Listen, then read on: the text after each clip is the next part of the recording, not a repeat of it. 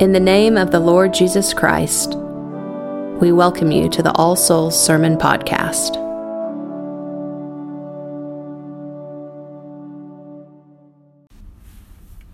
In the name of the Father, and of the Son, and of the Holy Ghost. Amen. This morning we undergo the most emotionally jarring service in the whole church calendar. Under normal circumstances, it begins with a joyful procession, jubilant hymns of praise, and children energetically waving palms.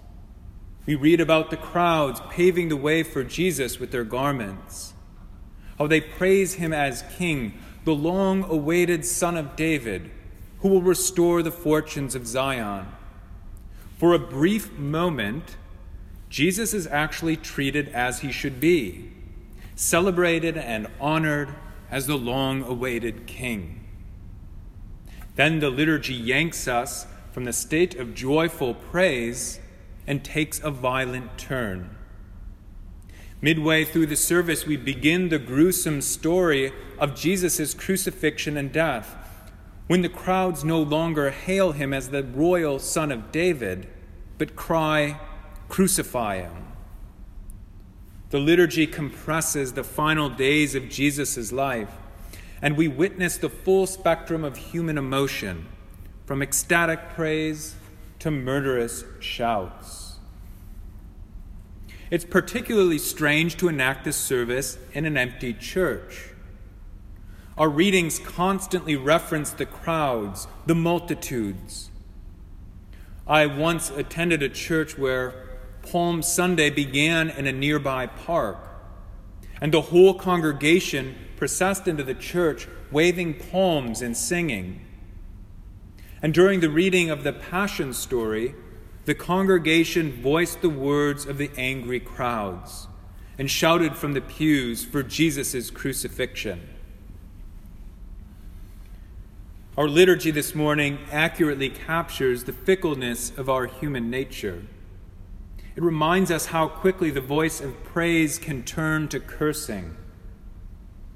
How often do we leave Sunday worship filled with the Holy Spirit and resentfully curse the first driver who cuts us off? It's amazing how we can believe in something with our whole heart 1 minute and the next minute live as though we never did.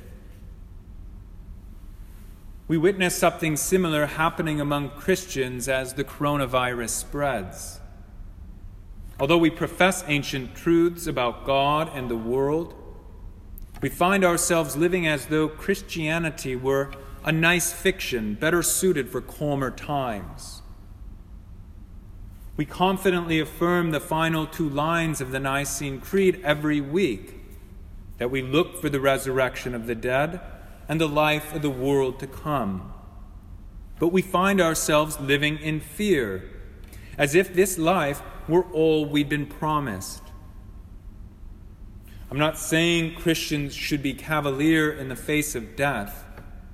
We shouldn't disparage God's wonderful gift of life by carelessly neglecting precautions.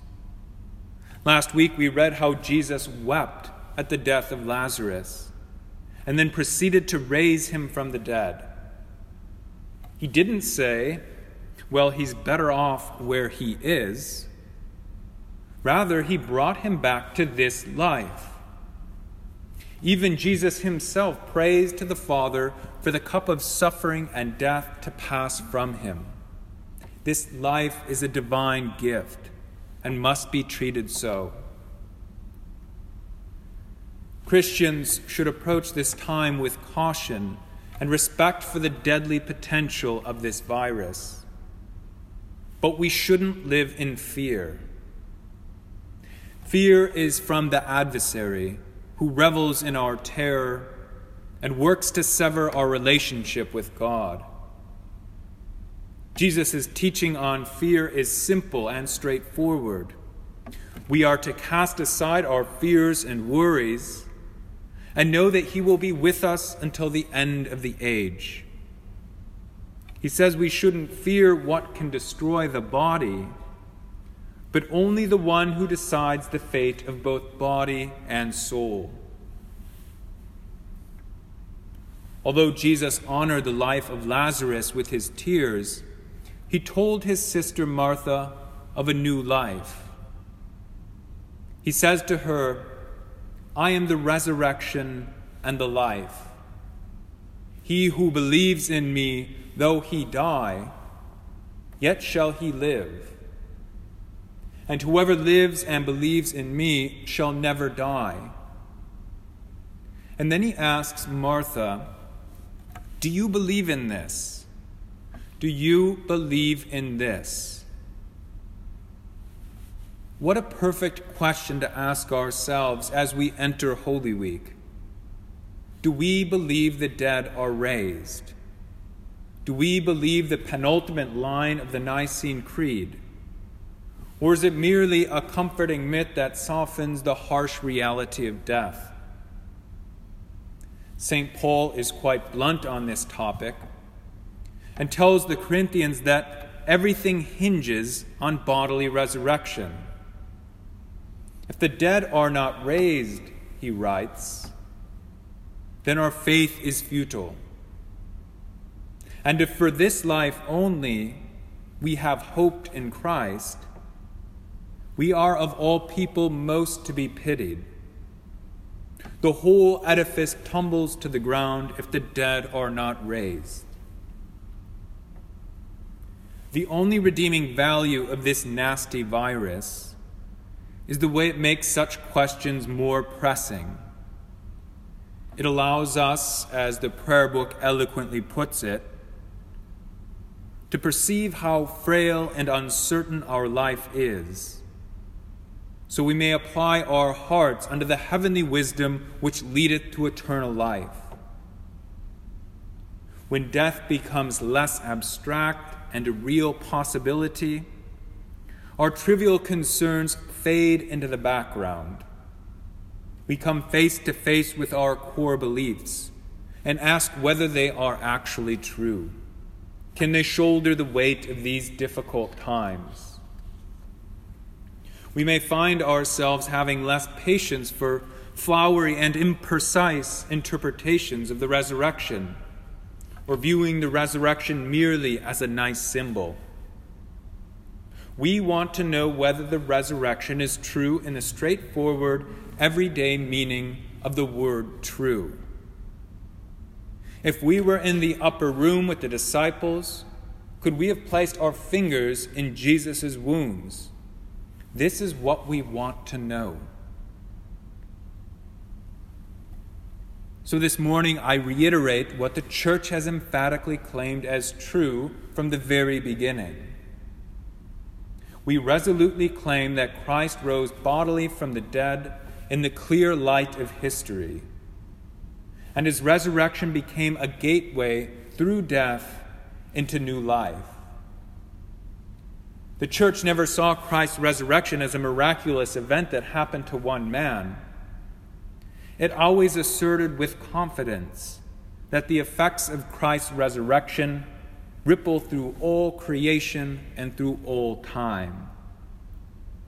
St. Paul writes to the Thessalonians that, since we believe Jesus died and rose again, even so, through Jesus, God will bring with him those who have died. The promise of resurrection extends to you and me. What does this mean for us as the coronavirus takes hold of our community? What happens when we answer with Martha, "Yes, Lord, I do believe," and root our lives in Christ's promise that we will live again? The resurrection releases us from the fear of death and dissipates our anxiety. It allows us to unseat fear as the tyrannical guide for all our actions. Fear has a blinding effect. It's egocentric and always cowers and looks inward. It turns the neighbor we are called to love into a threat and blinds us to their needs. A life rooted in the resurrection glows with a quiet confidence amidst the changes and chances of life. The collective panic engulfing the nation does not unsettle us. We do not fight for groceries. If our behaviors don't align with our core beliefs, then we must ask ourselves, have we ever believed? If we live in fear and anxiety, we must ask ourselves, do we believe the dead are raised? St. Paul writes that not even death can separate us from the love of God that is in Christ Jesus.